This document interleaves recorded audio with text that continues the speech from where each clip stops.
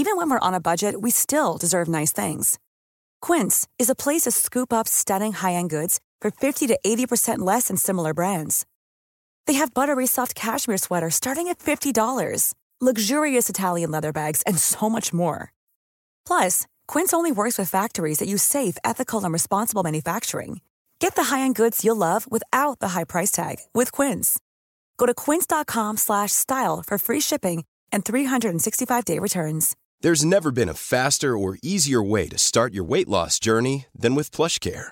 PlushCare accepts most insurance plans and gives you online access to board-certified physicians who can prescribe FDA-approved weight loss medications like Wegovy and Zepbound for those who qualify.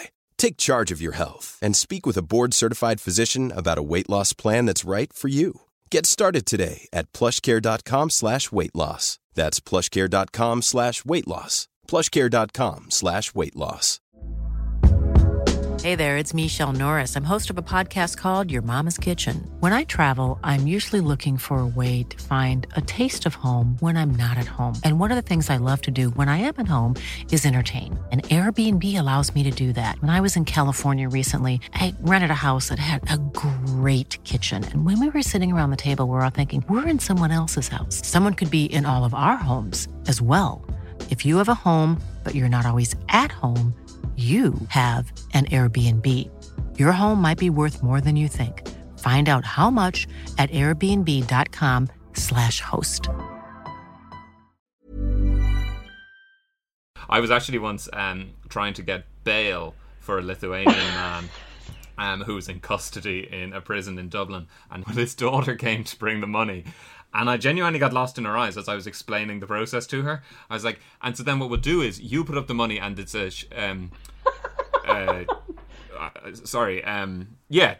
the judge will nominate you. And I was like, I'm sorry, but your eyes are too beautiful.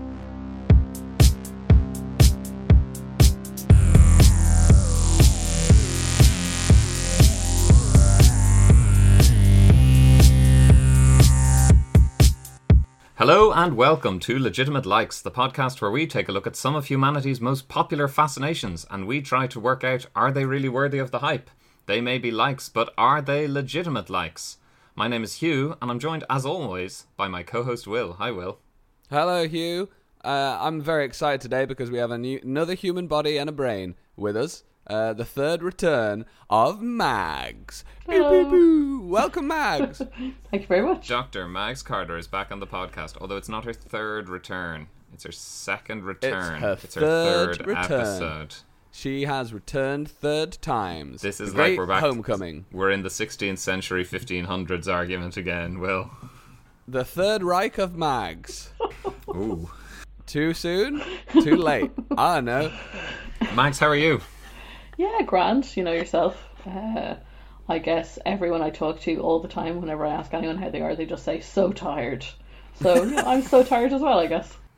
Why are you tired? From work? From life? Yeah, just the whole thing, really. Late stage capitalism. It's really grinding.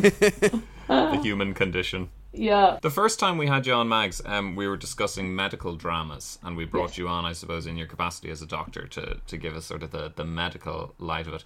Then we had you on for stand-up comedy, and I think we still asked you a lot of questions about medicine. And we're going to continue the trend today, I think. Mags, we brought you on because you're the resident expert and probably international expert on the human body. That's what I've decided anyway. That we probably should up front, like, trigger warning this. It's probably going to get gross and gory. Like, there's a good chance, right? Because usually I'll be talking about wedge resections in the intro, so I think it's going to get gross. So if you don't like that, just take your headphones out and keep the podcast playing because it does our numbers really well. I mean, Mags, you've had more I was about to say, you've had more interaction with more human bodies than most people, but that kind of sounds gross. Yeah. I mean, yeah, I'm happy for that to be my reputation. But, yes, I guess I have thought about that in the past, actually. Like, the histogram of how many body parts the average person has seen. Like, I must be right up there amongst my non-medical acquaintances in the different places that I've seen. Yeah. I'm now trying to think of all the body parts I've seen, and most of them are external, I would say. So I think that already takes me down. And it should stay that way, Will. Yeah. I think it probably should. For the average person. Yeah. For the first time listener and the third returning listener, what's your background in the human body? It all started when I was born with one. I'm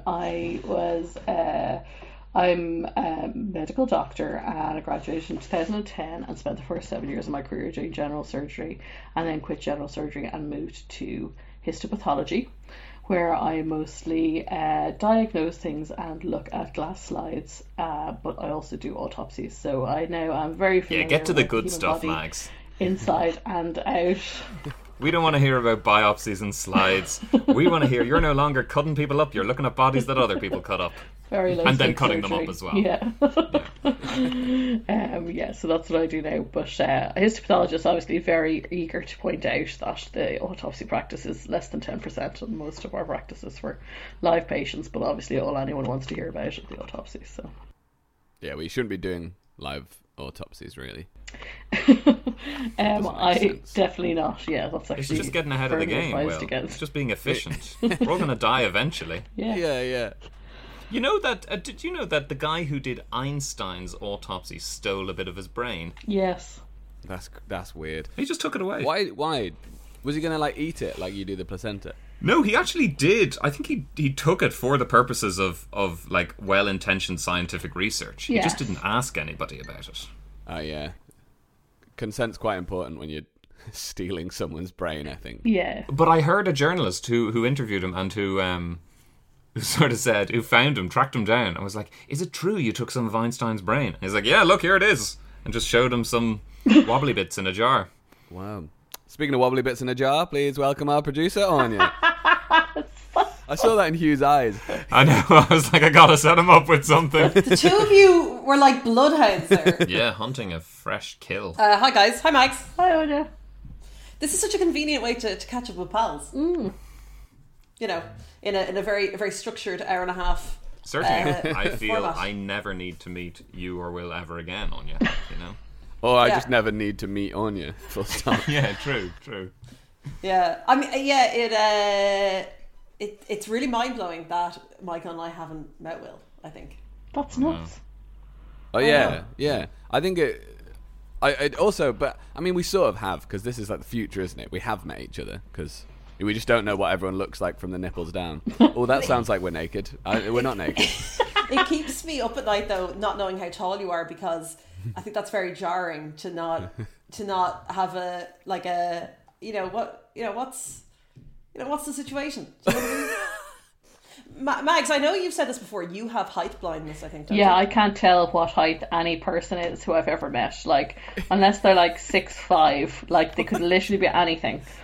And You can't tell if they're taller or shorter than no, you, though. Yeah. If you can't went remember. missing, if you went missing and Mags had to give a description, like it would be anyone's guess whether she'd be like, he was a petite 5'4", Yeah, or 6'2". Like, I honestly couldn't tell you at all based on previous interactions what height you are. Michael's gone missing. Can you describe him for us? You're the last person to see him alive, Mags. She's Brown-haired man between 5'6" and 6 foot. No, you've gone way too tall. You've gone way too tall. He's 5'2". Average weight. Yeah. Any particular, descriptors that can help? No, I don't have this ability either. Like, I always wonder how people do those identikit Photo things. fits, yeah. In, Same here. Photo fits, yeah. But I don't detective understand, dramas. Mags, either side of it. I don't understand how the person describes it or how the person draws it. Because, like, if someone said to me, so, like, their face, like, kind of an oval face and, like, they got a bit of stubble and, like, it'd be like a child's drawing. Yeah, it'd just be an egg with stubble on it, yeah. Like, there'd be a sun up in the sky, then the top of the sky would be blue, then there'd be white, and then there'd be green for the grass. Yeah. Son would have shades and a big spliff in his mouth. Yeah, exactly. But everybody is sort of average height, brown haired. But then when people in criminal dramas are like, their eyes were a little bit further apart, or their nose was a little bit bigger or smaller, like, there isn't a chance that I could enunciate what makes the person look the way they do. Like, I just can't describe them. Yeah. But memory is so fallible that, like, isn't that a lot of the time a load of bollocks, right? Yeah, must be. Because it's just so, like, you have a load of preconceptions. Like, there was a study done in, like, the 50s where they showed a picture. It was to do with psychology and racism. They showed a picture to a group of white men of a white guy holding a knife to a black man and mugging him, and half of the group, maybe more, having been shown this image for a second or two, said it was literally the opposite way around because of the way they were bigoted. That's terrifying. So memory's crazy. Anyway, Anya, what are we talking about today? So we're here today to talk about the human body, which, Hugh, I think you've actually displayed an unhealthy amount of interest in doing as a topic. And I'm a little bummed out that I'm doing this, not Michael, because, you know, it wouldn't be for me. Do you think you're going to get a bit squibbly? No. I'm actually pretty impervious to. Yeah, I thought you're good with. I'm sorry. The words squibbly and impervious have never been closer. No. Well, one of them has never been a word until now. Yes, so. that's true. Yeah. I'm fine with if somebody gets sick or something. Like I'm great to clean up vomit. Yeah, if that ever comes up. Actually, I will say, Anya is one of the greatest cleaners up of vomit I've ever seen. How do you go about it, Anya? You just have to be very businesslike, like you're a nurse in the 1960s, sort of. And you want to scoop up the bits first, so I go in with like a tea towel or something. You guys think it's going to get squibbly? It's about to get real squibbly. Yeah. Why a reusable item? Yeah. And then you've got to cordon the whole thing off, though, as well. You've got to cordon the whole thing off, and then you've got to get a really, really damp towel, and you want to lift the stuff out of the whatever it's on, because you don't want to go into the fibres, because a lot of people try to just scrub it in, and then you sound like you're trying to cover up a crime. Yeah, and in a way I suppose I may have said this on the podcast before, but when I was a kid, when I was like, I don't know, 7, I was at school, and maybe I was younger, but I remember being in the school playground and seeing a pile of sand in the playground. And I was like, that's so cool. They left a pile of sand for us to play with. No. So I was playing with the sand and having a lovely time with Adil. And we were having a great time just playing with sand. And then I got told off and I had to go and wash my hands. And it wasn't explained. I think the teacher thought I knew what I was doing. Because it was obviously covering a load of vomit that some kid had spewed up and there was no That's a great idea, though. Yeah, but tell the kids that there's vomit underneath it. Gives them a lifelong fear of beaches. Yeah, I thought there was a new This is like, do you know when you were younger and if you put your hand under a school table, there was always chewing gum on it? I remember not knowing it was chewing gum and being like, oh my god, the underside of the table is just so squishy. It's like a stress ball. Makes your hand and just like getting my and like. I like that when you were 7, you didn't know what chewing gum was, but you were extremely acquainted with stress balls. You're already a middle-aged businessman. Did you have one of those clicky ball things on your desk as well? And a small executive putter. And a little bird dipping into a glass of water. But to be fair, there was a real preponderance of gadget shops in the mid-90s. So, I mean, we all did have a lot of small executive toys. That's true, yeah. Small miniature pool tables on our desks. Yeah, exactly. Like that. Speaking of gadget shops, do you remember there used to be one in Dundrum, and friend of the pod, Jeremy, and I were in there. And he saw a friend of his from school called Derek. And they didn't really know each other very well. I hadn't seen each other in a long time. And as we were leaving, Jeremy, for some reason, said, "See you later, D," and waved at him. And just got so badly burned. And it was an abbreviation of the name that he'd never done before. And it was just... humanity. It was just incredible to watch. It's great. It reminds me of a time when I was... So I'd gone to buy a can of petrol, okay, for a lawnmower. And cover up a crime. That's my story. And I'm sticking to it. And I walked back across the road, and I was probably about 25 at the time. And these two children, who I'd say were about 10, were walking down the road in the opposite direction, walking towards me. And one of them just said, as he went by to me, "Hi, Frankenstein." And you're not expecting that. Okay, I've never claimed to be a handsome person, but, you're not expecting that. The question is, what response should you give to that, right? I want to know what your response would be, and then I want Hi, Igor. And I'll tell you, oh, hi, Igor, that's quite good, actually. You little creep. I would have been like, I think what you're thinking of is Frankenstein's creature. If you're calling me Frankenstein, that's a bit of a compliment, because he's a very well-respected doctor in Geneva. Okay, interesting. My response when he said, "Hi, Frankenstein," was just, "Hello." I mean, that is what I would actually have done. Mags, have you ever come across, and I appreciate the answer should be no here, but I used to be a barrister, and there were one or two barristers who were scared of speaking in public, which I always thought was quite a handicap. Have you ever come across a doctor who's, fainted at the sight of blood? I have known many doctors who fainted, but it was more kind of a situational thing. I did almost hit the deck one time myself during a particularly purulent appendix operation. But it's more kind of situational. You know, you're very warm, it's very stressful, and then you're looking at kind of gruesome body parts at the same time. I don't know any doctors who are just like at a baseline afraid of blood or anything, because I think that would be a serious handicap. But are any of them squeamish about vomit? Like the most I can contribute to cleaning up vomit is not vomiting myself. Like that's the absolute maximum that I can do about a pile of vomit. So is it fair to say you wouldn't be a very good nurse, maybe? Yeah, that's very fair to say. And certainly have retched a few times when somebody was vomiting in front of me. Are operating theatres, what is the ambient temperature like in there? It's generally kind of, so the patient is covered up and often has a little kind of like a hot air filled duvet on them called a bear hugger. So they are kept warm. Yeah, and people, you know, sometimes put their hands under the bear hugger like a spare one in theatre to get warm if they're cold. But they are usually kind of in the kind of 22 range, I would say. Warm. But like everyone is wearing a lot of stuff as well. Like the surgeons are wearing a lot of stuff, whereas the anaesthetists are just wearing scrubs. So it has to be kind of like warm enough to just wear scrubs in. But if you ever go to a burns theatre, because burns patients have lost some of their skin, and a lot of your skin's job is insulation and preventing fluid loss, they're really susceptible to losing fluid.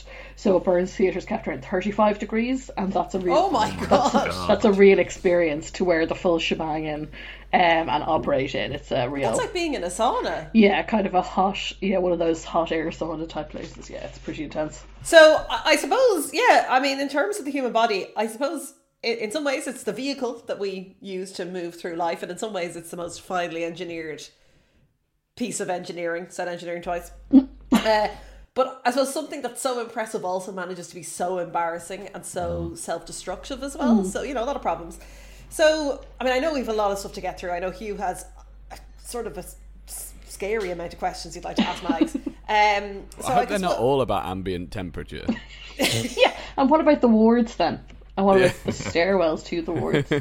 Stairwells are cold. Stairwells in a hospital are cold. They are cold. They are cold. I've explored some hospitals in my time.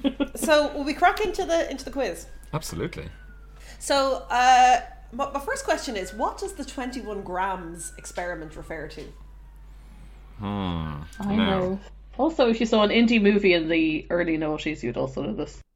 Oh, is it about is it something to do with the weight of your soul?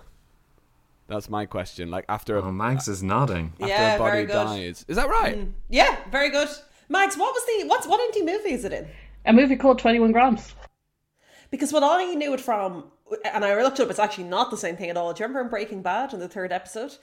They're counting up the constituent chemical parts of the body, and they say that there's a part they can't account for, and that's the soul. But actually, that was what I was looking for. But actually, I came across this, which is a totally different experiment. And this was an experiment in 1907 where this guy, Duncan McDougall, which is a great name, tried to measure the mass change of 6 patients at the moment of death. Yes. And one of the patients lost 3/4 of an ounce.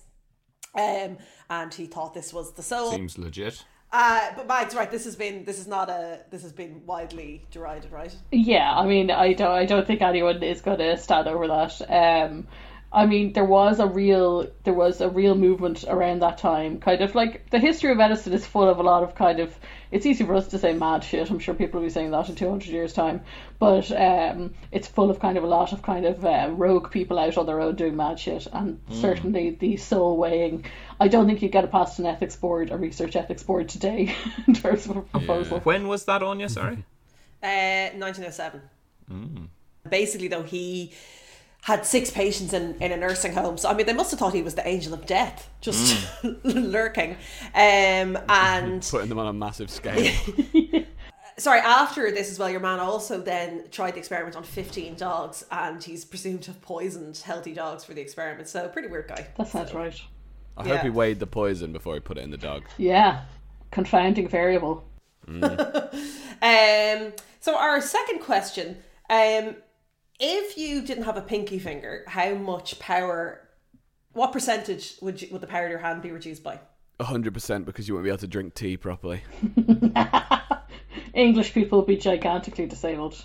It's actually it's a surprisingly large amount in terms of, it depends what you mean by power, I suppose, but if you mean grip strength, I know that the pinky and the ring do most of the gripping.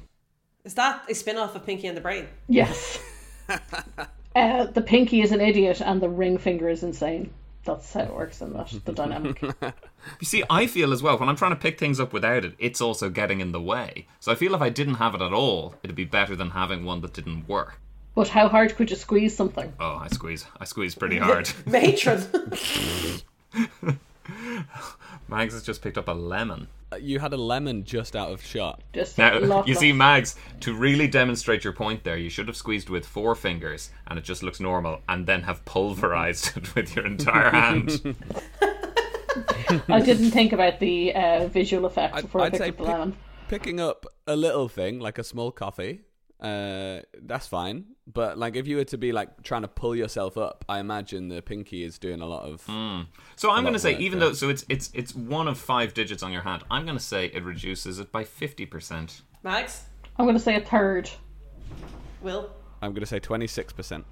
Hugh has it, bang on the money, 50%. And I don't know, but is it something to do with like the way your little toe does a lot of balancing, even though you kind of think it's not really doing anything? No, it's just the strength of the muscle that flexes the ring, and the way you can't flex one without the other. They have a common flexor. So they just have a bigger muscle. I hope everyone listening is doing the same hand movements that I am. Well, that's the same as our anatomy exam in first year in medical school. We had upper limb anatomy and lower limb anatomy MCQs on the same day, and we were in one of those huge exam halls, and it was just rows and rows of people doing this kind of moving their shoulders backwards and forwards and kind of feeling the muscles in their forearms and stuff. I do remember when we were studying law, Anya, and you get to that point where you're looking at like personal injuries cases, and there is a book called the PIAB, the Book of Quantum. Yeah, the Book of Quantum. That's it. Which sounds so cool. Harry Potter and the Book of Quantum. Does sound really cool. Squibbly impervious. But basically, it gives you euro amounts for different injuries and body parts, and it's sort of that thing. When we got it the first day, and we're all looking through it and being like, "You get 30 grand for losing a finger." Yeah, sure, listen, come on, it's got to be worth it. Or like, but then you get to the point and it's like, full paralysis in 4 limbs, and it's like 500,000, and it's like, that doesn't really add up, I feel, Like, that's not the same as 16 fingers. Yeah, I remember being really disgusted as a child. We had to get like some kind of school liability insurance form signed, and we got like a little leaflet with it and had to bring that home. And I obviously read everything I was ever asked to bring to or from school. And it was like a list of the awards that you would get for your child's injuries at school, and like an eye was like £50,000, like an arm was like £25,000, but accidental death was something like 20,000. And I was like, why is the death so much less than everything else? And my mum was like, well, I guess you're not alive really to have to deal with the consequences. And I was like, whoa, it's very deep. That's dark. For a 5-year-old. Guys, do you want to know on the Book of Quantum what you get for the total loss of a little finger? Yeah. Yes. So up to 46,400. Whoa. Like, that's... I don't want to use the phrase worth it, but... Have you ever heard of a place called Vernon in Florida? No. Its nickname was Nub City. Oh. Because Jesus. Because in the 1950s and 1960s there were so many cases of people self-mutilating for the money. Like, wow. There's loads of people around the town with like an arm missing, a hand missing, and it was a really successful way of like committing fraud, because no juries would believe that you'd do it on purpose. Wow. So I have another question for you. I can give you a choice. Would you like something more cerebral or something more toilet based? Both. Can't be both. Okay. So how, over a lifetime, what does the average person spend sitting on the toilet? Like £100. Depends if you brought your phone with you. How much time do you spend on the toilet? Because that definitely has changed since phones. I would say 3,500 hours. 3,500 hours. That means you become an expert because it's 10,000 hours, right? Yeah. You're not even close. You're only a third of an expert at crapping when you die, obviously. Shit. So I was trying to figure out time and like per day and then per year and all this, and I just googled how many days in a year. That's not the question I meant to ask. I think. What did you say, Mags? I said 3,500 hours. That's 145 days ish. Oh, I think I was going to say 48,000 hours. But I think I might have gone too big there. Do I mean 4,800? I'll say 48,000. Who cares? Yeah, 48,000. Will? Okay. I'm Team Mags. You're both wrong. It's actually a year. So, yeah. I definitely don't. I'm very efficient. Apparently all mammals take the same amount of time to defecate, and it's something like 7 seconds for the actual pooping. And it's there's a sentence outside of context. And it's remarkably consistent across all mammals. So from hippo to hamster. Yeah. Our new podcast. Sponsored by Casper. Now, for our last question, can anyone tell me what proprioception is? I don't know if I pronounced that right. Yeah. I'm sure Mags can. I thought I've heard it as proprioception. I'm sure that's what it is. Proprioception. Yeah. Well, just one of you want to tell me what it is then. Will. Oh no, we should go to the expert. No, I want to hear Will's hot take. Oh God. I think it's the your awareness and understanding of your body and its relative parts, like your like self-awareness, but a physical self-awareness. Like perception. But yeah, like where you are in space. Yeah, so it's also as kinesthesia, and sometimes known as the sixth sense. And it's basically your ability to sense movement, action, and location. So, it's your sixth sense. It's when you realise that you were dead the whole time. And the way you test it in patients is by wiggling their big toe. So you wiggle their toe with their eyes open, and you're like, so this is up, and you push their toe up towards them, and then this is down. You push their toe down towards the bed, and then you ask them to close your eyes, and you wiggle the toe a few times, and then stop and ask them whether it's up or down. I don't. And are people generally good at that or bad at that? I don't think I'd know. Yeah, no, people are generally fine at it, except if they've got peripheral neuropathy, and then they're not very good at it. Here's a question for you, Mags. How come you sometimes know when someone's looking at you from behind you? I actually don't know the answer to that. I always think that it must be related to our subtle hearing of breathing. That's how I think it works. I think it's like very subtle cues that we're able to pick up that we're not really sure of. It's like we can tell the direction that eyes are looking from really far away. Like we're extremely sensitive to where the whites of eyes are. So like we have some adaptations that are obviously this sounds. Have you read Malcolm Gladwell's book Blink? Yeah. That's kind of his hypothesis, isn't it? That people say, I had a sixth sense that the firefighters say I knew the building was going to collapse, but it's not psychic. It's that on some level, say your feet could feel like the that floor you vibrating. have more senses than you're actually kind of tuned into. Like our sense of smell is probably picking up more stuff. You know, like the whole controversy about whether there's pheromones or not, and nobody really knows if humans have pheromones. But I think that you're picking up more information that we can maybe kind of consciously understand. Yeah, it is true about seeing where someone's like. You could be across a crowded theatre, and then someone catches you accidentally looking at them, and you're like, well, no, I mean, this evening is over now. You know, I can't go to the bathroom in case I meet them. Yeah, exactly. What do you do in that situation here? You lock eyes with somebody. Do you give them a nod, or do you look away rapidly? Oh, look away rapidly. Oh, that's so much worse. I think it's always. You see, it's fine if you're the second person. If you're the person who locks eyes, if they're already looking at you, you're fine. Yeah. I suppose it also depends who it is, but no, I think it's always lick your lips. Always it's one of those things where you do the most awkward thing and then come up with all of the very reasonable things you could have done. You could have done, yeah. You probably little waved, like. Yeah. And then, yeah. If I could raise one eyebrow, I'd just raise one eyebrow, but I can't. So. It's that awful feeling, when you see somebody that you kind of know, but you only realise it as you're kind of walking past them. Yes.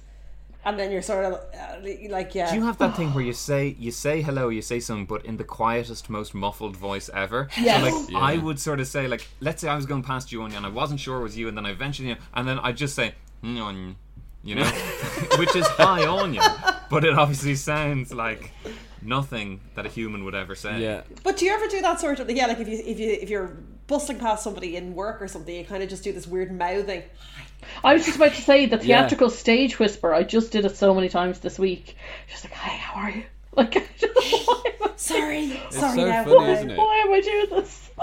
I think that's a really fun part of the human body, where your brain sort of gives you the signal. It's like, go on then, and then your body messes it up. I think it's so funny. Yeah. So I mean, to get into the human body, I mean, do you guys have any matron?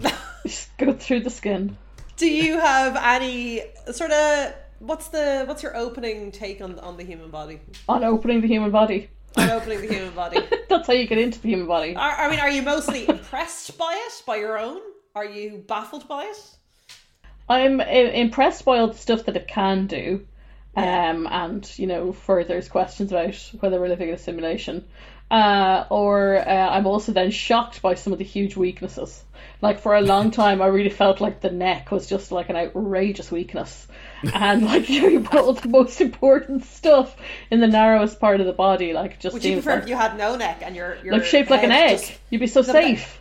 Would you not prefer if your head just went directly down onto your shoulders? No, like if it was shaped like an egg, you'd have like a lot of extra protection. Like you'd be kind of like, and like all the good stuff would be like, a foot away from the outside. But then somebody pointed out to me that you'd probably be very non-agile and looking around you. So humans... You'd have to turn entirely around. The egg-shaped humans of the past probably were eaten by saber-toothed tigers and stuff. You're like a fish with eyes with both eyes on one side of the head. But I suppose it's a bit like the testicles. Like, there are these sort of afterthoughts of human design. Well, the testicles need to be cooler, you see, so they have to hang outside. Mags, I don't buy that at all. They should be like aircraft landing gear, okay? They're like smokers. They need to be cool, so they stay outside. Yeah, you should be able to consciously drop them as needed when you're trying to conceive a child, and the rest of the time. Will, are you fascinated or horrified by your body? Yeah, fascinated. I think I have quite a childlike view of the body, because I'm like, I don't like.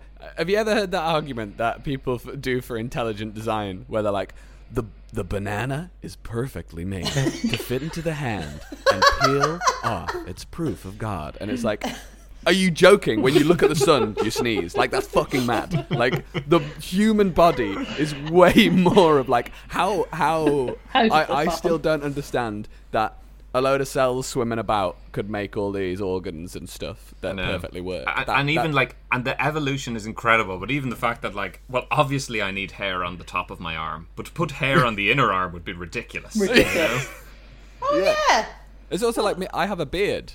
When I shave my face in the winter, it's so much colder on my face. And I don't understand how everyone hasn't evolved to have a beard. Yeah. Well, we do all have like a vellus hair on our faces, right? I've never heard the word vellus before. Yeah, I mean, we all have tiny hairs all over. But, my name is Vellus Hair. Thank you for coming in. I'm slightly on the surface. Yeah, Vellus Hair sounds like he is a preacher at an evangelical super church. Have you guys heard about bananas? But I suppose, and hair is like, the hair is on your body to keep you warm. Is that right? Or, yeah, pretty much. And so is the head. That's to keep the brain warm, obviously, because the brain is the most important part. Is that right? Yeah, well, I don't think have never really seen any convincing like explanation of why we have loads of hair some areas and less hair other areas. So, like, obviously, almost everything else in the primate family has just like a carpet of hair uniformly everywhere, and humans evolved to just have it some places. I think it's because it's hard to get vomit out of a carpet, so they got rid of as much as they could. Yeah, like, early humans were puking so much, it just made sense to just make them worse. Or maybe there were a lot of competitive swimmers in the past, kind of fording rivers and lakes, and those people who got to the other side survived, and that's how the blind watchmaker worked there. Yeah, I don't understand. I always think it's really funny to think of what the cats think of us with our very selective areas of fur. Like, I always imagine that they pity us. Yeah. And I am jealous of them, so it makes sense. Imagine only having warm underarms. Not a question I thought I'd ever ask, but I don't know if I want to admit this. Well, I started the other week. So we have a dog. Her name is Nala. She's lovely. My family have a dog, and I was back at home the other week, and Nala and I were the only ones in the house. So she came up to the bathroom with me, and I was doing my 7 seconds in heaven, so to speak. And but I was about to have a shower, so I was completely naked, doing a little poop. And Nala was just hanging out with me, and I was like, this is so weird. And then I had a shower. I was like, what does the dog think is happening? Yeah. I've just brought it into like a small echoey room. I've defecated and then got under some water for a bit. But that is like, I mean, I also have cats, and I mean, a lot of their life is just using the litter box and then cleaning themselves. Yeah. So I'd say they're very much like this. Absolutely adds up, Will. Yeah, they're wondering why you don't do it more, you know? And then Nala came over to me with a plastic bag and tried to get into the toilet and pick the poo out. I was like, no, you don't understand. Like, did she put the bag on her paw, like, inside out? Yeah. And she said, this doesn't work at all. Yeah. The opposable thumb, I mean, what a feature, you know? Yeah, I like to flaunt my opposable thumbs at the cats. I'm like, look at me opening the ham packet. Yeah. Is that the equivalent of like flipping the bird? Yeah. Yeah. I always think it's very funny that they couldn't give you the finger cats, because they definitely would love to be able to. They'd love to be able to, and it would be a very demoralising ability for them to have, I think. I don't think they need to. Yes, isn't their life giving you the finger? Yeah, that is partially true. But so of all the things on the human body, like I remember, you know, sweating is to cool you down when you're warm, isn't it? That it's putting moisture up. And is shivering about keeping you warm? Is shivering about moving you to keep you warm? Yeah, shivering is like contracting the muscles to, you know, like increase blood flow and like stuff. Yawning is about getting energy to the brain, right? Or oxygen to the brain. I think yawning is triggered when a certain level of carbon dioxide is in your blood. Like your carbon dioxide goes up, your oxygen goes down or something, and then they think that triggers the yawning reflex. That big like intake of breath. I'd like to have a sort of a public service announcement for anybody who's listening to this or who's on the podcast, who when you're talking to someone and they yawn and you say, oh, sorry, are we keeping you awake? Or, oh, sorry, are we boring you? Go and absolutely die in a hole. I hate those people who do that. Same here. It's so annoying. And I always ruin the mood when people say it, because I'm like, it's an involuntary bodily response. And do you know what I'm trying to do? Stay awake. I want to hear more. Of this boring story. Yeah. Tell better stories, mate. Have more security. In the same vein, how do you feel about getting fits of the giggles in an inappropriate situation? I mean, I love them. I find that as an adult it doesn't really happen that much because you're obviously kind of a free agent most of the time. All my memories of impossible giggles were like school masses, were like the time in my life when I think I've laughed the hardest. In a completely smothered way was when we realised that we were sitting beside a Stations of the Cross stained glass window in Rathfarnham Church that said Jesus is laid in the arms of his mother. And like that empirically very low comedy value to a bunch of 16-year-olds who had to be quiet. I mean, like a teacher had to come and sit in the middle of my friend group to separate us because we were actually crying and bent over laughing so hard. That's so funny. Oh man, that's the hardest I've ever laughed. I don't think I ever get anything like that now, except for like going to things like funerals where you really can't laugh. The hardest I've ever laughed, we had this thing called a meditation room in school, which was really a very religious room for like little religious prayer services. And, of course. A little secret religion. So you'd be, it was all dark and like it was actually really nice. But somebody, we kept getting in trouble for laughing, and my stomach randomly then in the silence just went. But then one of my friend of the pod, her stomach just went at the end, blah blah blah blah blah, like it was answering. And I you know when you think you're going to burst a blood vessel in your eyes, like your face hurts. Yeah, and oh god, we got in so much trouble. I was like, none of this is on purpose. I didn't ask for my stomach to go. But it's the gurgles and things that it comes out with, and also that you always feel. Or not always, but sometimes, depending on the noise, you feel the need to say, like, that's my stomach rumbling. You know? So what do you do if you're in, say, like, a kind of an enclosed space with somebody, right? And you know sometimes your stomach is just, like, going for it. There's a lot of growling. It's going, like a whale, right? Do you adjust yourself in the chair? Do you acknowledge it? Like, what's your play? You say to the person, sorry, 1 second, and then you look down at your tummy and go, pretend you're having a conversation. That's definitely the right response, yeah. I think I just probably do what I do with most aspects of life, which is get embarrassed. Turn really red. Okay, that was one of my questions, Mags, right? So, yawning, shivering, sweating, all these things. Why, when you're embarrassed, is your brain like, well, your face needs more blood? What's going on there? I've no idea why the blushing reflex causes vasodilation, but like I know that like there's a lot of psychology stuff about shame being very important to human society. Like the reason we're all like burdened with so much shame and guilt and stuff is because like everything about human evolutionary history is about existing in tribes. So like I'd imagine that it's some kind of reflex that like, you know, being able to show that you were embarrassed was better than not being able to show, but it certainly is a horrendous thing that we're all blessed with, and I really wish you could just turn it off. I hate as well when something is really embarrassing and you think this is really embarrassing, but you weren't actually that embarrassed to begin with. You were like, I hope I don't blush incidentally, and then you just turn tomato, so now it looks like you're embarrassed by the thing. It's life doubling down on you. It's like you're already embarrassed, and now we're going to make you look so stupid. And it's a self-fulfilling prophecy. Like once you introduce the fear into your mind of blushing, you're guaranteed to blush. Are you two big blushers?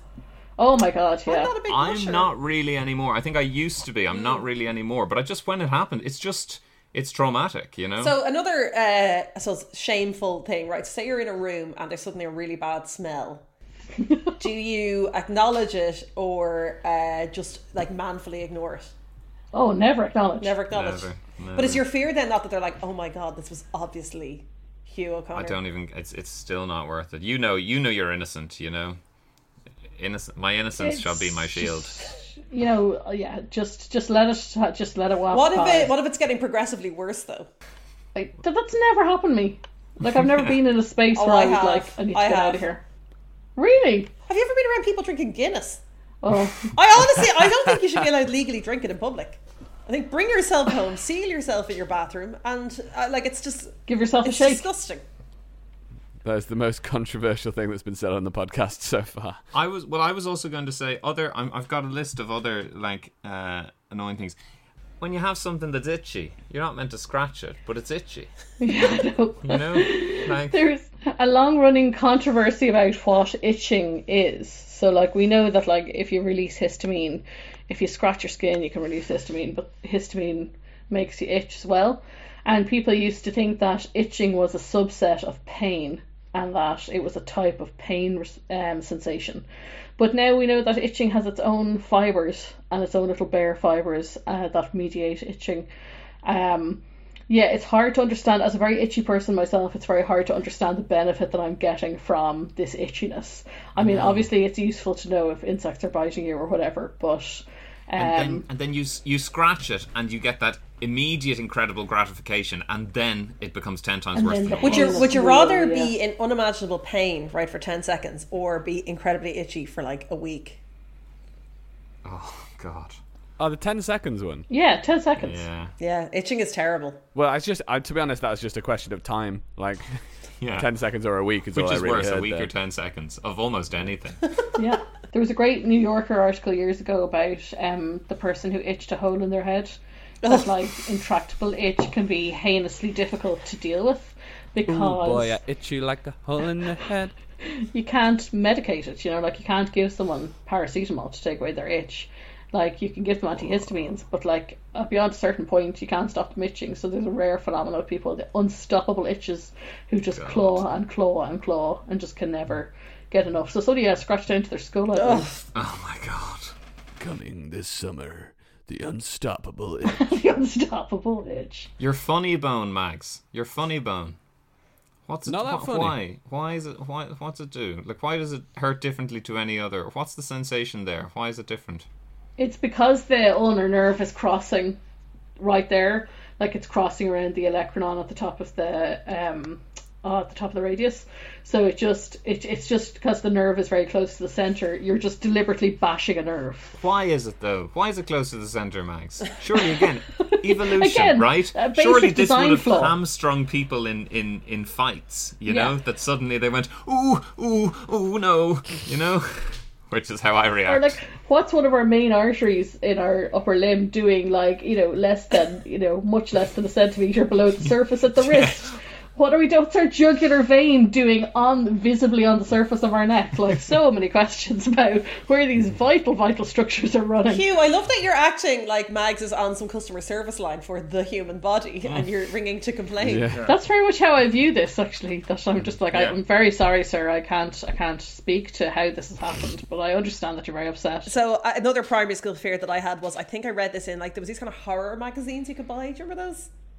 So people really into Goosebumps, so there'd be like magazines. Yes, I was going to say R.L. So Stein, spooky magazines you could buy. And one of them had an article which haunted me for years, which is a spontaneous combustion. Now, how likely is that to happen? And did I waste a lot of time worrying about this as a child for nothing? So I also spent a lot of time worrying about spontaneous combustion and having my skull shrunk to the size of an orange, etc., due to a book I had called 1,000 Incredible Facts. And some of them were incredible for a good reason. But spontaneous combustion is, you know, emphatically not a thing, obviously, unless, of course, you are a Galway coroner in recent years who did pass a verdict of spontaneous combustion on a death. Whoa. So unless you're that one guy or gal, I don't actually know. Spontaneous combustion, not a thing, not a big worry. And is it something to do with the fat in your body being flammable? Is it something? It's just not a thing. It doesn't exist. It just doesn't exist. No, but was that the theory, like that? They weren't really clear on it. It was always basically people who were sitting beside open fires who mysteriously went up in flames. And, you know, it just, I don't know why people thought, it was like usually things that, like, the chair didn't burn, but the person did, so spontaneous combustion. And, like, that was almost certainly due to flame retardant properties in chairs, as opposed to a person spontaneously bursting into flames. There's often people who hadn't been found for a long time, right? Whose bodies were decomposing and then would... And the chair or the table or whatever was intact, and they looked like they'd been burnt, and then, So all very shady and explainable in other ways, but not for the West Galway coroner in 2011, Dr. Kieran McLaughlin.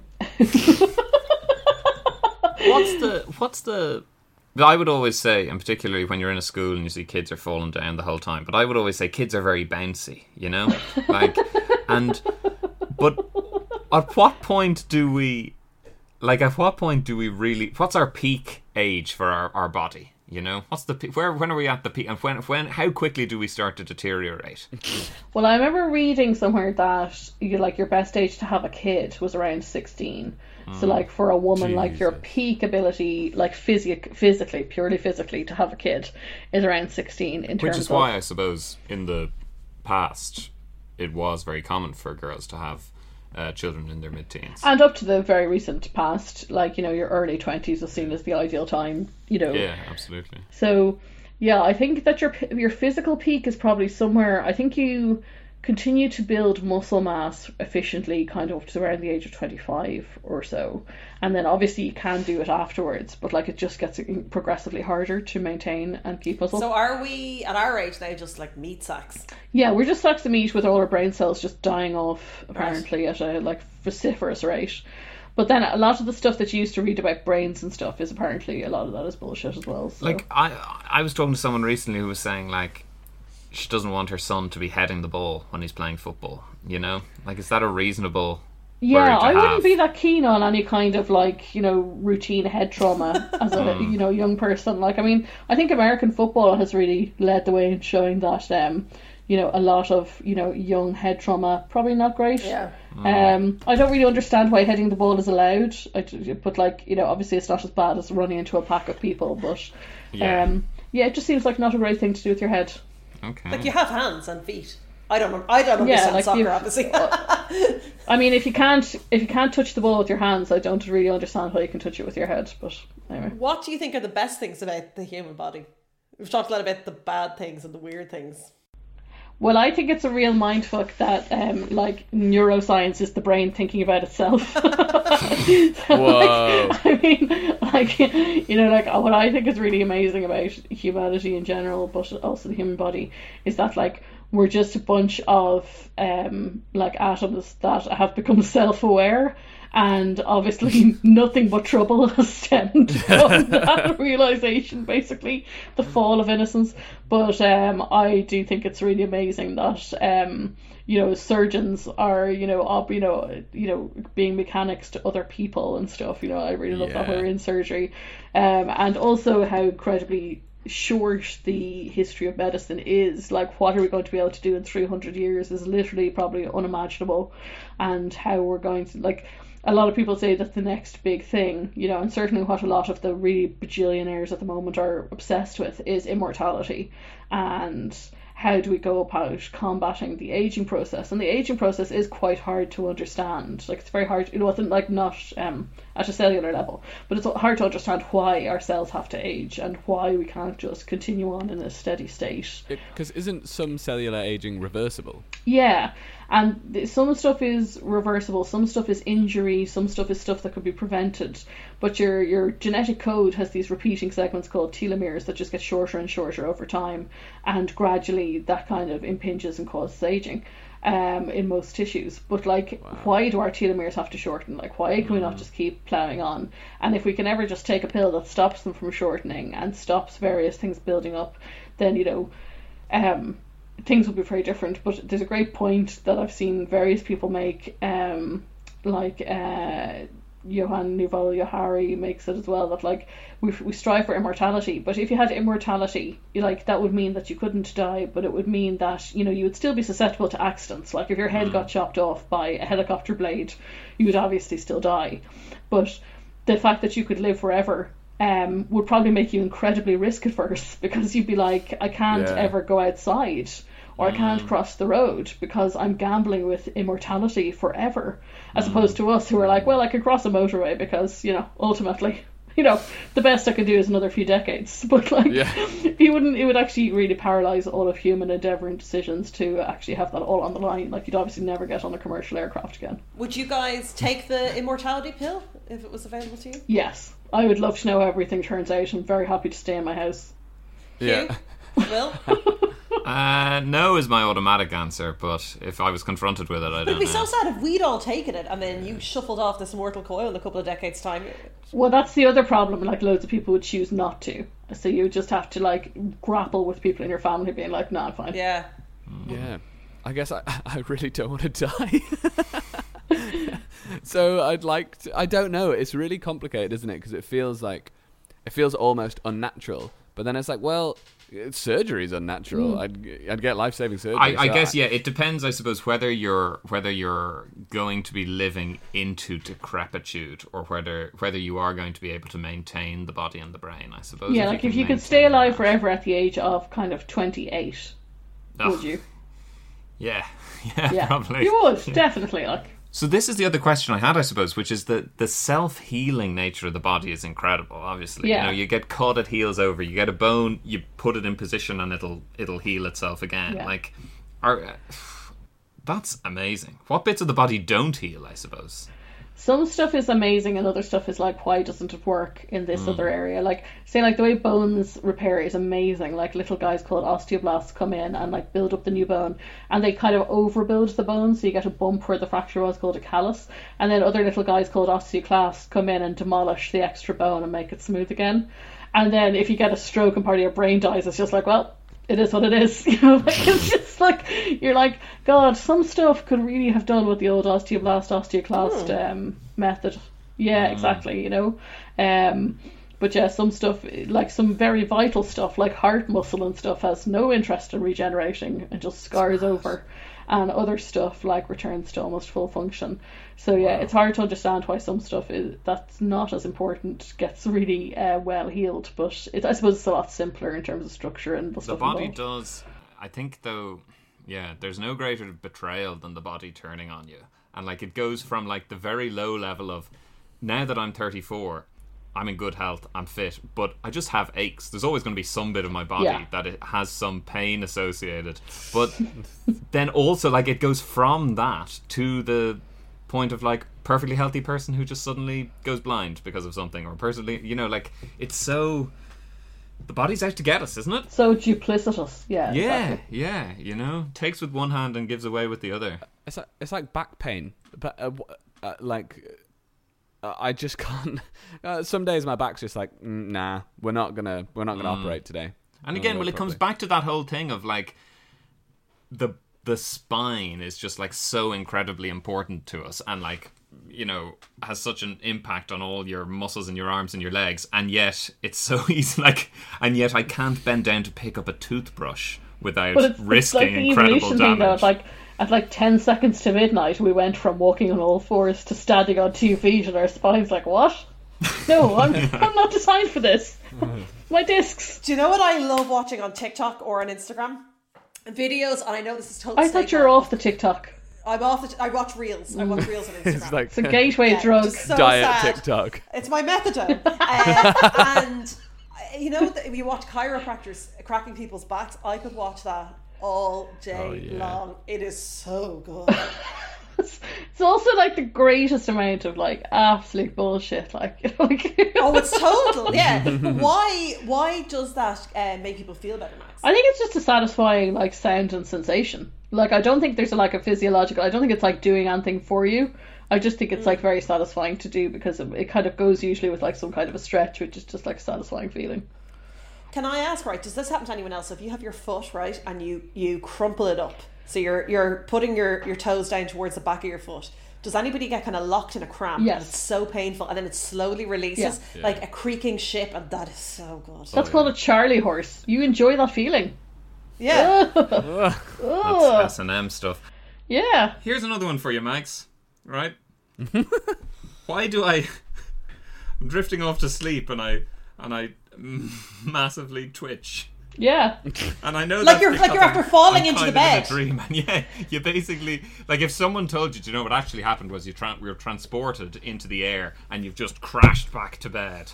Yeah. Like, I guess that's more a neurological dream thing, is it? Or no, it's a real thing. It's called a hypnagogic jerk. You're a hypnagogic jerk. Jerk, you absolute hypnagogic jerk. Yeah, they're also called sleep starts. So they're benign. Like it's a electrical impulse that causes a myoclonic jerk, and it gives you that like full body kind of like start. And yeah, if you watch somebody falling asleep, or if you watch an animal falling asleep, you'll often see them. It's just an involuntary thing. It's when your brain is transitioning from awake into sleep, and it just sets off this impulse. And how often do you watch people falling asleep? Oh, very often, yeah, I love it. Yeah. Max, can I ask, right? So you're supposed to going about your day, happy as Larry, and then randomly you throw up in your own mouth. Just a watery pool of sick in the back. What's that about? Yeah, it's a great question. Happens maybe every kind of 4 or 5 months. Really? This doesn't really happen to me, but that is just an exaggerated burp with an acid reflux. So that acidy taste, that is just stomach acid just making its way up. It's not actual vomit. Not per se. I mean, like, if there's food in it, like, what's the difference between stomach acid with food in it and vomit? You know, like, I mean, but that's the start of my stand-up routine. But like, it's the phenomenon is kind of regurgitation, which is kind of a step beyond reflux. So acid reflux is out of our stomach all the time. So like, you know, there's a certain number of refluxes a day that we can cope with before we actually get any bad symptoms of reflux, because we don't have like a powerful valve at the bottom of our esophagus that like holds all the acid in the stomach. Another it's a sphincter, right? Major design flaw. Yeah, the lower esophageal sphincter, but it's not really tight. And it has to open all the time because obviously there's food going through it, and then like it rhythmically opens with contractions of the esophagus. So like you get like a little bit of reflux, but like when that happens, when you just get like a sudden whoosh of like acid into the back of your mouth, yeah, I don't know why it happens, but it's just kind of a magnified reflux. And some people have horrible reflux and it happens to them all the time. But I can understand I'm not really a heartburny person, so sometimes it'll just be out of nowhere. Yeah. There's a pioneering bit of acid who's trying to leave the small town of Tummy and going to make their way in the world. Should we be like, other animals who have the different stomachs. That's about chewing it and sending it up down and chewing it up again, and then you have like birds who chew and regurgitate. Should we be regurgitating our food for our kids? Yes. My 100% gold standard recommendation would be to puke your food. Vomit in your kids' mouth. No, we're very efficiently designed for extracting calories from food. As is abundantly obvious in the modern world, but like we're really well adapted for it, and that's partially because our brains need so many calories. So we evolved with very high energy needs compared to, say, like a grass-eating herbivore. So we are incredibly good at getting the calories out of the food. That's not our problem at all. Well, on that note, I think we do need to move towards, I suppose, some final judgments, even though this has been sort of an agony aunt session with Max, really, on our bodies. Yeah. Welcome to the body hotline. I mean, is the human body, a legitimate like? I think so. I mean, I can't argue with it. I realise that this is, like, did a body write this? Like, this is a body saying that it is a legitimate like. Sounds like you're in the pocket of big body, Max. Yeah, exactly. So, I think it is legit, yeah. Yeah, I think it's pretty hard to, take it down. And I think I don't understand it sometimes. I don't understand the things it does, but I like it. I think it's doing all right. I think it's absolutely magical that A, we have the technology to do it, but B, that you can cut a human body open, fuck around with the insides, take something out, put it back together, and the body's like, cool, thanks guys, we'll sort this out from here. I'll sort out the rest. Mad. Yeah, the human body, I think it's an interesting one. I mean, it's got me this far, and hopefully it'll keep on going. I think it's amazing at what it can do. I think we are clearly incredibly evolved. I mean, even the pure evolution the pure capability of the brain is incredible, and the fact that it controls everything and everything we can do with it, even though some people don't put it to good use. I suppose the one thing I'd say against the human body is I think it is desperately unfair and obviously extremely sad and tragic in the way that some people's bodies just seem to give up on them in certain ways. And as someone explained, and maybe Max, you have a better explanation for me, but like cancer comes from the fact that there's a cell out of place that thinks it should be doing something else and starts. Is that kind of it? Like there's a cell in the wrong place or a cell doing the wrong thing? It's kind of like if you understand about embryology and pregnancy and stuff. Like it's kind of mind-boggling that any normal babies are ever born, but that's kind of the situation with the benign state of the body. Like there's so much cell division and reprogramming of genetic code going on, and it's being coded base by base, and we cancel out so many mistakes, and we have mismatch repair proteins going along picking out mistakes, and we have so many controls on all the different mistakes. And then it's kind of a miracle that we're not all just covered in tumours all the time, more than the other way around. I suppose, so that is a more positive way, yeah. And in fact, I do think, and it's funny because obviously it sounds like you're being very, I don't know, fairy tale-y, but I do genuinely think that every baby born is an absolute miracle. I think that's probably the unbelievable achievement of the human body, that you're able to create this creature, carry it, bear it safely, and then nurture it or whatever. And I think for that alone, probably I'd say, the human body, it's a legitimate I don't think there's enough sort of credit given to women carrying babies, very true. Pooping them out and then caring for them. That's unbelievable. Their bodies are so incredible. Yeah. Well, you've got a bit, those guys on Instagram who are like, I love women. Yeah, I've got feminist in my Twitter bio, and I will interrupt women to tell them that. I love strong women. It's what about weak women? Yeah no, hate what them. about weak, unhealthy women? Love them all, actually. I've learned a lot about women and giving them space, which is why I like to talk about it a lot. A true tribute to us. Anya, would you vote? I mean, it seems to me that the human body, much as you say it is very embarrassing, it also seems to give you a lot of joy. What's that mean? I mean, the funny things. He's saying you're a generous lover. I think the human body is absolutely legitimate. I think it's amazing. And, when you start to think about it, God, it's just amazing you can tell your foot to start walking. You know what I mean? And it'll do it. Oh, that's great. Yeah. Are we all just being held at gunpoint by our bodies here and saying that it's legitimate, for the fear that it will instantly betray us? Yeah. Well, I know, there's a cell dividing somewhere that's just da, da, da, da. If you were designing a whole new creature, I know this isn't the human body, if you were designing a whole new creature made up of other creatures' body parts, what are you designing? Will it be an egg-shaped item with no neck or wrists? Humpty Dumpty, basically. Will it be Humpty Dumpty with a pair of wings and fearsome talons? And incredibly good eyes like one of those shrimp with all the, what's it called, a mantis shrimp that can see all the different colours and different dimensions, all this business. The electromagnetic sensitivities of like a shark. Like I feel like we kind of missed out on like a ton of extra senses that I would happily have taken. Yeah, it would be cool if we had sonar. Yeah. Sonar and a bat-like sense, or a dog-like sense of smell, and then maybe one of those lights dangling off your forehead like an anglerfish. Just like you'd never have a problem again. Do you think our sense of smell maybe evolved down a bit though, because we don't want it to be too strong? Dampened down, for how filthy we lived for most of history. Because I have quite a poor sense of smell, and I have to say I'm thankful for it. You know, I never once think I wish I had a better sense of smell. If you had to have the wings of another creature, what are you going for? Like I would be definitely thinking about like a mythical dragon type set of like pterodactyl type wings. I'd like eagle's wings, I think. I think buffalo, because I've never seen buffalo wings, but I hear a lot about them. Cauliflower, I'd go Why for, can't Will fly? She's got two delicious wings on his back. They're inside out. I think that my problem with wings is that I always feel like, given our lack of hollow bones and stuff, like I think flying would be like the hardest work ever, and like only very few people would actually be able to fly, and the rest of us we're too heavy. We'd be too heavy. Way too heavy and way too unfit, and like our muscles would be so underdeveloped that like only very few people would be able to actually fly, and the rest of us would just walk around bumping into stuff all the time, clearing shelves. And how would you shots. lie flat?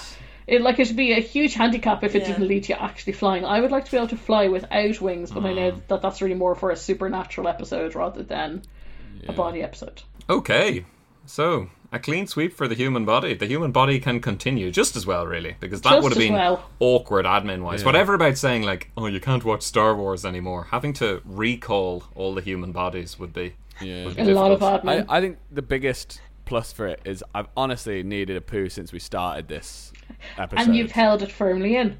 Yeah, both sphincters are working properly. Well guys. done. Thanks.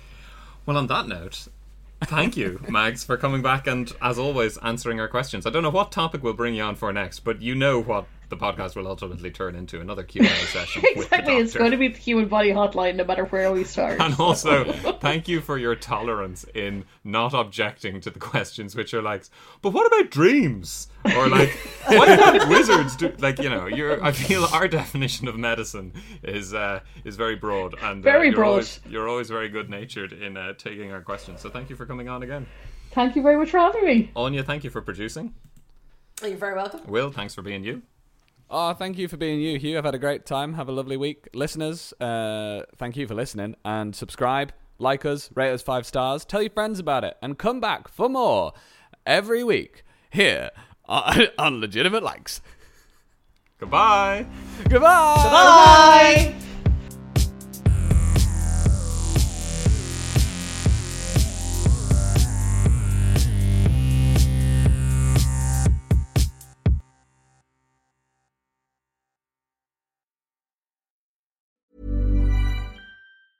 A lot can happen in the next 3 years. Like a chatbot may be your new best friend. But what won't change? Needing health insurance. United Healthcare Tri-Term Medical Plans are available for these changing times.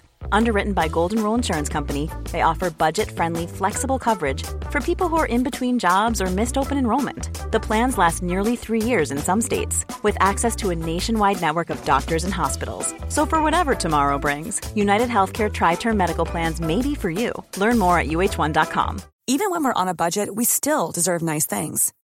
Quince is a place to scoop up stunning high-end goods for 50 to 80% less than similar brands. They have buttery soft cashmere sweaters starting at $50, luxurious Italian leather bags, and so much more. Plus, Quince only works with factories that use safe, ethical, and responsible manufacturing. Get the high-end goods you'll love without the high price tag with Quince. Go to quince.com/style for free shipping and 365-day returns. Planning for your next trip? Elevate your travel style with Quince. Quince has all the jet-setting essentials you'll want for your next getaway, like European linen, premium luggage options, buttery soft Italian leather bags, and so much more. And is all priced at 50 to 80% less than similar brands. Plus, Quince only works with factories that use safe and ethical manufacturing practices.